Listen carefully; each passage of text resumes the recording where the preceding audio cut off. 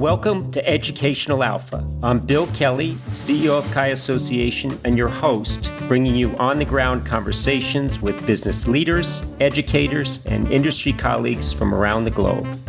Educational Alpha is sponsored by iCapital, the financial technology company with the mission to power the world's alternative investment marketplace. Part innovator, part educator, and part navigator of the alternatives industry, iCapital offers intuitive, scalable digital solutions that have transformed how private market and hedge fund investments are bought and sold. With iCapital, financial advisors, wealth managers, and asset managers around the world now have access to everything they need to deliver the return and diversification potential of alternatives to high net worth investors. To learn more, visit iCapital.com. For this episode, Bill welcomes a very special guest, sports and business journalist Gillian Kemmerer. She shares how her experiences as a hockey player and a locker room reporter gave her more empathy for her guests, opened her eyes to the importance of diversity in the workplace, and instilled an appreciation for the evolution of the role of female reporters in the sports industry. But the conversation doesn't stop there. Gillian shares her insights on the importance of democratizing education before product democratization, the concept of illiquidity premium, and the need for greater access to private market opportunities for investors. Listen in. Gillian Kemmerer, welcome to Educational Alpha. Thanks so much for having me. It's great to reconnect. You've had sort of a couple of different maybe bookends to a career that's far from over, centering on Asset TV, where we first met, and a very interesting several years in between. And we want to get into that as well. But maybe a little bit, and you can touch upon that too, but maybe a little bit about your background for the listeners, and then we can take the conversation from there. Sure. So my career began at Institutional Investor, a hedge fund publication called Absolute Return. And I began my career breaking scoops on hedge funds of $1 billion or more, which was one of the hardest beats to cut your teeth on in finance, because as you know better than anyone, Bill, the secretive nature and the esoteric nature of the strategies to come in as a journalist with no experience in the field and to immediately be thrown into the hedge fund world is a really fascinating, if not absolutely terrifying experience. But it was a trial by fire, and I couldn't have asked for a better first editor in Josh Friedlander. So I immediately hit the ground running as a journalist in hedge funds. And I had a great experience of covering hedge funds in North America, had the opportunity to cover them in Brazil for a brief time. I did an 8-part feature about the economy in Brazil around 2014-15, which was a fascinating time to be looking at the hedge fund strategies coping and coming up out of that economy there. And then even traveled to Southeast Asia and was moderating hedge fund panels in Hong Kong, and otherwise actually met Jane Bach, a Kaya board member, and William Ma during my time there. So I had a really rich early experience as a journalist covering hedge funds for Absolute Return. And then I did some broadcast journalism courses at night because I was interested in expanding platforms. Journalism was changing rapidly, and I felt that as a professional, I had to change with it. And I wound up being scouted to move over to the broadcast side and took a position with Asset TV in 2016. And at first I was managing the institutional and alternative side, but then later became the head of programming for the Americas there. And I believe really that's where we first connected, although I had heard your name many times before. And I know I interviewed you and many members and Kaya holders throughout my years at Asset TV, and had a lot of opportunities to then expand over into retail, because Asset TV's bread and butter has long been its financial advisory base, although they have a big institutional plan sponsor, consultant viewership. And so I had the opportunity to expand my breadth in finance as well. But in 2018, a really interesting opportunity crossed my desk, one that I could have never really dreamed of, which is that I won a reporting fellowship to move to Moscow, which is a fellowship that no longer exists, unfortunately, because of the climate we're in, which is called the Alpha Fellowship, which was given to a couple of Americans every year for, I think, 16 or 18 years. which allowed Americans to go and to work in Russia and to get an experience of what it was like to be there and to hopefully bring that latent knowledge back to a variety of different industries. And at the time, I thought I was going to stay in finance, and I was looking at Bloomberg and Deutsche Welle and the New York Times and other media outlets and hoping to stay within my beat. But a really strange opportunity came knocking, one that hit upon a childhood desperate love of mine, which was ice hockey. And in fact, the Chinese expansion team of the Russian Hockey League was looking for an English-speaking press attaché and content creator because they had just hired a bunch of NHL players that spoke English who were of Chinese descent that they were hoping to naturalize in time for the Olympics. And as a lifelong hockey fan who actually fell in love with hockey because of the first Russian players that were playing in the NHL in the 90s, it felt like a stroke of fate that I couldn't pass up. And so for a year, I thought, okay, I'll do this for a year, go back to finance, and always look back fondly on the year I spent in Russia covering hockey. And that year actually ballooned into 4 years. And eventually, through a series of interesting maneuvers and meanderings, I became the manager of international media for the Russian Ice Hockey Federation, which is the governing body that runs the Olympic team. And I covered Russian hockey as a podcaster, a broadcaster, a writer, a columnist. And that unfortunately all came crashing down, of course, with Russia's invasion of Ukraine. And suddenly I was fleeing the country in the middle of the night as a Russian expat living in St. Petersburg, seeing this world that I had built and this career transition essentially disintegrate in front of my eyes. And it was heartbreaking, and even more so heartbreaking witnessing what was happening in a part of the world that I loved so dearly. So I returned to America and had never fallen out of love with finance. It was just an interesting transition that I couldn't pass up. And I was lucky enough that I had the opportunity to return to Asset TV and came back just a few months ago, and am now back anchoring and working on a book about some of the interesting experiences I had in Russia. So that was longer than a nutshell, Bill, but that's what I've been doing the past few years.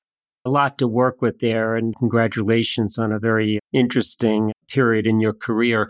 So there are a lot of young folks, and I've got 5 kids myself, and I just dropped my youngest at college last week. The other 4 are out and about doing their thing. And I try to give them advice about broadening their horizons. And you can take the safe road, and oftentimes you can have a very good career doing that. But then oftentimes you run into these pivots and the road less taken. And I think maybe the curious person takes that path and throws caution to the wind. And oftentimes it's a building step, maybe less so. And I'd be curious to see what drove you not only to take that fellowship in the first place, which probably had less risk attached to it, but then it seems like you stayed on in Russia longer than the fellowship and did other things. And maybe if it wasn't for this heinous act against Ukraine, you could have stayed there as well. And I think some people might say, well, Gillian, look at the path you were on in the U.S. and where you were going, and you had an international remit for some of the travel you've done. Why would you have taken this pivot in the first place? And maybe talk about how you view career, both opportunity and risk. And it's always a balancing act. It's not necessarily black and white, but what drove you to make that decision in the first place? In the moment that I took the fellowship, when the opportunity crossed my desk, when I saw the fellowship, I had long had this itch that I wanted to scratch, which was Russia. It was this part of the world that had fascinated me from when I was young. It was a passion that was very hard to defend or explain. I didn't have familial connections there. There was no real reason why Russia was so interesting to me, but it was this pull in the pit of my stomach that I always had, and one that I was really desperate to uncover. And maybe this is sort of new age in a world where we think about things much more cut and dry in terms of risk and opportunity and reward. But I do have a view that when something pulls you like that, you have to listen to it, that you have to obey those passions. It doesn't mean that you obey them at the expense of everything else. I'm not advocating for taking outsized risk with no return. But this fellowship in particular, and this was a different time, and I have to establish that caveat. This was not Russia post full-blown invasion of Ukraine, where it would be indefensible to be standing in Russia right now. And it's certainly not something that I would advise in this moment. But at the time, there was opportunity, and the World Cup was kicking off, and Russia was trying to make some forays back into the world post the first invasion of Crimea and sanctions economy. And there was opportunity there. And I saw just this opportunity to be someone who took a step closer when a lot of journalists were reporting on the noise as opposed to the signals. And it felt like an opportunity to differentiate. So I took it.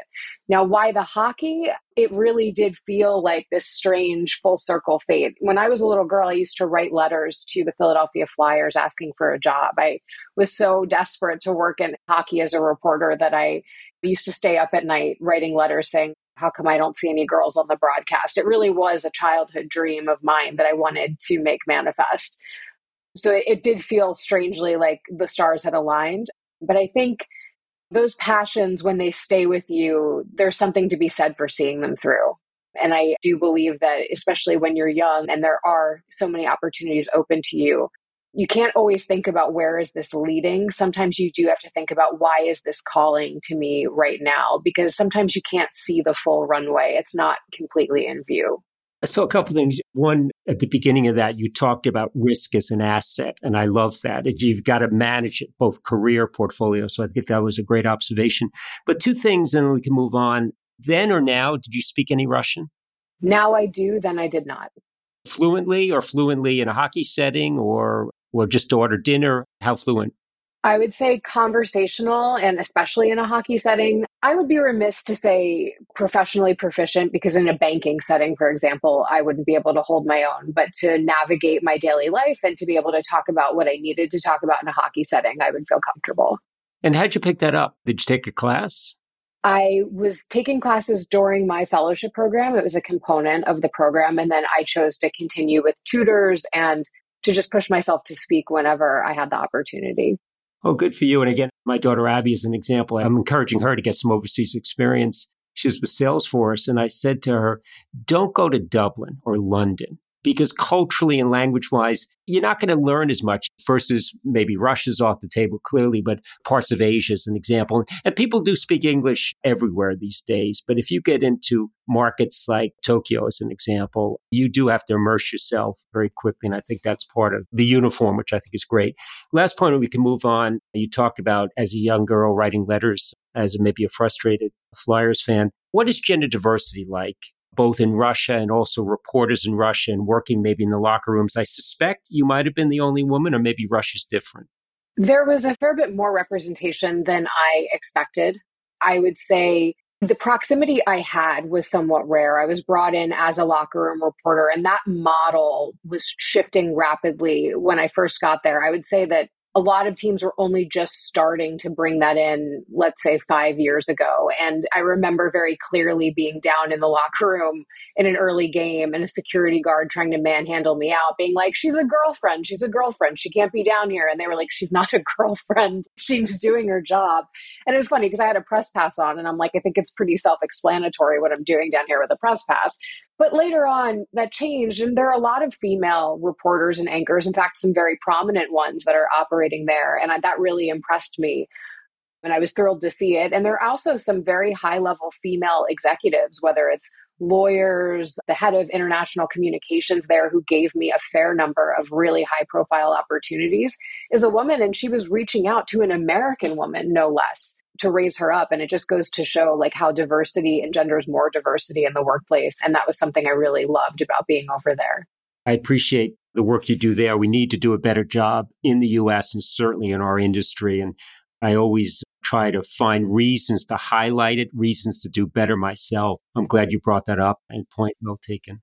You are one of the best when it comes to that. You are always lifting up the women in your remit. And I can't thank you enough. I always see you reaching out your hand, and you've always done so for me. Well, I'll continue and just always try to do better. So maybe turning the page to Asset TV. So I don't know if I ever told you this, Gillian, but I think when I first met you, as you said, it might have been at the beginning of your tenure at Asset TV, 2016. And I would say I was somewhat media savvy, but it's very different talking to a reporter on a telephone and understanding where the story is going to go. And oftentimes with a print reporter, there's a very narrow discussion about what they're calling on, so you can do some advanced research. And I had done some video-based work at the time too. But I will say, as I think back, walking into that Art Deco building on Lexington Avenue and taking the elevator up and seeing the studio in Jack Welch's old office and seeing you sitting there at the desk, very well poised, and the cameras in front. it was a different experience for me. And it was somewhat intimidating. I was somewhat nervous. You made it seem very easy, which I think helped the conversation. But maybe a couple of things that this brings up. One, maybe some thoughts about the people on the other side, what your expectations are for somebody who's a good interviewee. And I think the hallmark of a good interviewee is to not say what you want them to say. What are your expectations when you're sitting down with somebody on the other side of the microphone or the camera? And maybe some thoughts about what works well and what works less well based on your experience. It's such a great question. And I find that I try to go in with as few expectations as possible, knowing full well how intimidating the experience is. Because when I was in hockey, I actually, for the first time, was being interviewed a lot more than I was interviewing, because I was now being interviewed about Russian prospects, for example, by the New York Post or Forbes. And it was the first time that the tables had been flipped on me. I got a taste of my own medicine, so to speak. So I think coming out of that experience, I now have a different level of empathy with the guests that come in. I think that I try to come in open-minded to what it is that they might be wanting. But I love when a guest comes in and they say something to me along the lines of, I'll answer anything, or I'm happy to go anywhere. Someone who's so deeply comfortable with their subject matter that they're willing to go anywhere, and it doesn't have to be canned. Because a lot of people, and it's not because they don't know their subject matter, it's just that I think they're so afraid of taking a step out of line. They want the interview to be canned. And in general, a canned interview looks far more awkward than one where maybe you stumble just a tiny bit because it's improvised, but you're more willing to go out on a limb and discuss the subject matter on which you are an expert. You wouldn't be sitting in that seat if you weren't an expert on the subject matter itself. So being willing to take that little bit of a risk, and I know that some journalists can be out there to get you. I'm not saying that I don't fully understand the risk that journalism can imply, but taking a little bit of that risk and allowing the conversation to open itself up more naturally can result in a much better conversation in general. And so I really do enjoy having free-flowing conversations where I feel that I can respond more in the moment to whatever the person is saying to me. Because very often, if I have someone coming in who's very nervous and is very concerned about predetermined talking points, I don't feel that I can stray very far from them, because if I take the person off piste, they might crumble or they might immediately freeze. And I'm not looking to do that. That's not what I think is going to result in the best version of video or television. So I really enjoy when someone is willing to take a little bit of faith in me that I'm not going to take us so far. I'm not going to ask you about neuroscience when we're having a conversation about private equity. So if you trust me to stay within our remit, let's try and flow this conversation together. And that tends to result in the best interview.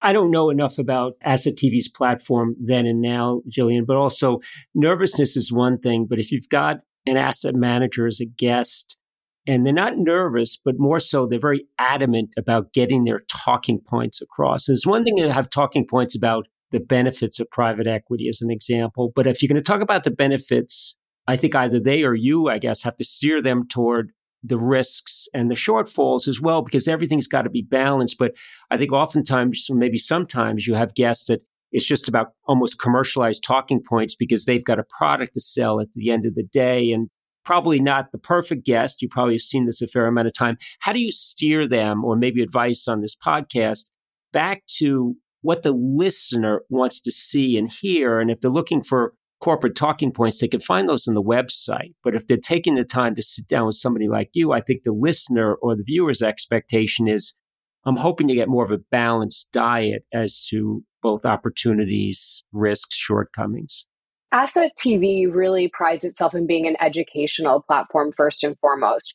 Sure, a lot of the people that are coming to Asset TV are doing manager due diligence, and they may very well be watching this to understand more about a product. But if they watch and they're getting hit over the head with talking points that they can just pick up from a fund prospectus, are they really getting that much more color than they could have gotten from your website? Whereas if they're listening to a manager who's speaking really freely about the environment in which we're operating, both the opportunities and the risks that are involved with a specific strategy, and they're really getting a comfortable sense of how well this manager is operating within the environment that we're dealing with, that engenders so much more trust than someone who's spitting out talking points. At the end of the day, I think video personalizes beyond what a prospectus can. And you really show off your level of comfort, your ability by speaking freely. And if you speak freely, that's not about talking points. That's really about showing the entire universe of what you're witnessing. And that includes risks. It includes the areas of the market you're avoiding. It includes some of the things you're keeping an eye on going into the second half of the year. So I agree with you, Bill. When you come in and you're trying to get those talking points across and make a marketing pitch, it comes across as inauthentic.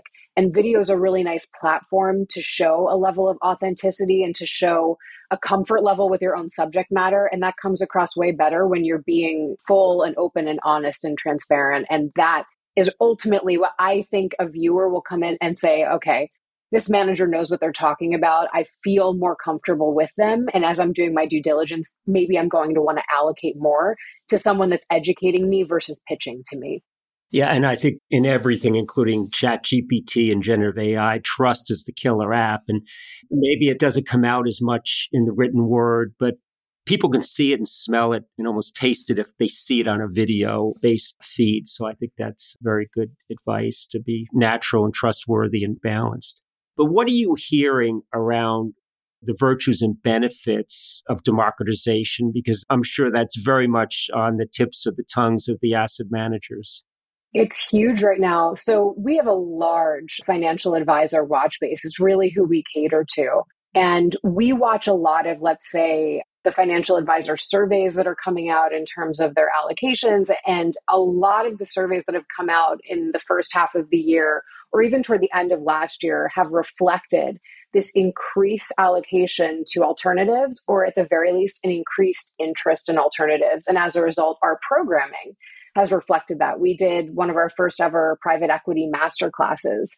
We are having an increased number of advisors coming onto our Advisor Insights program saying, we're looking for opportunities to allocate to alternatives. I just had the CEO of Caliber, Chris Loeffler, on talking about how he's trying to educate more advisors about the middle market real estate opportunity space and explain all the ways to grant access. We're seeing this because you are getting this increased narrative of 60-40 is dead and how traditional portfolios really suffered. So yes, I think that this democratization conversation is coming up and we are seeing this increased appetite for alternatives. And I don't think that's necessarily going away anytime soon. And so we are seeing an increased number of asset managers with, let's say, real estate or infrastructure products becoming interested in appearing on Asset TV. We are starting to increase our alternatives programming. We have an alternatives masterclass coming up. And all of this is in response to our viewership demand, our advisor demand. And our advisors are saying, how do we get access? We have questions about liquidity, who can answer them? And a lot of these questions are being answered by the asset managers. And so I think that this conversation's here to stay, and we're certainly having to respond to it, which means asset managers have to respond to it. I agree with all of that. I've said in this program quite often we have to democratize education before we democratize product. And I think the narrative around the 60-40 is dead, or let's go capture the illiquidity premium, investors don't really, and maybe don't at all, understand what that means. But I think it's a little bit simpler to say, remember the GFC and remember Dodd-Frank. The banks are not lending anymore. So the home of lending is now the private markets. And the same thing with equity. It's not so much the illiquidity premium, but value creation, capital formation. That is a private market matter. So shouldn't the investor have greater access to that as well? And I think that begins a discussion centered around high-level awareness as to where things are going. And then I think that maybe generates a better discussion around long-term investing. So there's still a lot of work to be done there. But Gillian, maybe a little bit of a plug for what Kaya is doing. So we created this platform called Unify by Kaya that's headed up by my colleague Aaron Philbeck. And what I love about this is we went to a lot of the large wirehouses, some RIAs, some of the largest asset managers, and said, could you work with us, advising us and informing us on a platform of micro-credentials that we're going to create, and we're going to control what's in them, but we need your input. And we want all of you to point to this as an educational solution that the market should think very, very highly of. And it's so far so good. It's only been about 18 months. We've rolled out one on private credit, one on digital assets. We have real estate coming up. We have a horizontal offering, which will be our fundamentals 2.0. So maybe in your programming, maybe you don't need to have me back on, although I'd love to come again. But we always need you, Bill. that would be great. But maybe Aaron could talk a little bit more about this as well, because I know education's been an important part of what you do, what this platform does. And we would always be open to having that part of the discussion stand on equal footing with product access. I agree with you. I think education preceding the democratization, the point that you made, is so incredibly important. It's so much of what we get is not how do I gain access? It's what do I need to know before I gain access? And is this even right for me? And I think all of what you're doing just feeds into that. And it's so very important because alternatives are on some level new territory for a lot of advisors. If not new territory, then territory to which they haven't heavily allocated in the past few years. And it's so important that they understand what they're getting themselves into, that the whole market understands. And so I think what you're doing is so incredibly important. Oh, I appreciate that. Thank you. So where is the studio now? Are you still in that same intimidating spot that I described? We are still in that very intimidating Art Deco building, the GE building. We are no longer on the 45th floor, but we're on the 20th. We've expanded. The studio's gotten bigger. Still beautiful views. It's no longer Jack Welch's office, but it's still very beautiful. And yes, that building itself is incredible. It should be a landmark in its own right. It's just gorgeous. So you'll have to come and see the new studio and the expansion of it. It looks great. Who owns Asset TV now? We're part of the Think Digital Group, which is based out of the UK. We also have sister companies such as Insure TV that specializes in insure programming, insurance programming, and we do a sort of host of programs that run the gamut in asset management. So we have a solution for everything. And we've been operating for 20 years. We're getting ready to celebrate our 20th anniversary. Any special plans for that? I believe that they're in the works. I know our CEO, Craig Walton's going to be coming over fairly soon. So I'm looking forward to hearing. I feel so lucky that I'm back in time for it. I'm looking forward to hearing the plans. Well, it's a great milestone. We're celebrating our 21st year. So you're legal. Exactly. Yes. Yeah. So hopefully we'll be responsible and legal at the same time. But it is a great milestone and representative of longevity when many people have rinsed out, been acquired, moved on to something else. And it's nice to see the base platform is back and you're back there as well. By the time this airs, I don't have to worry about mentioning it here and having an onslaught, but we do have an event in New York on the 6th of September, I believe, at Club 101. And both Jane Bach and William Ma will physically be there. Oh, no way. It's a reunion of my hedge fund panel in Hong Kong in 2015.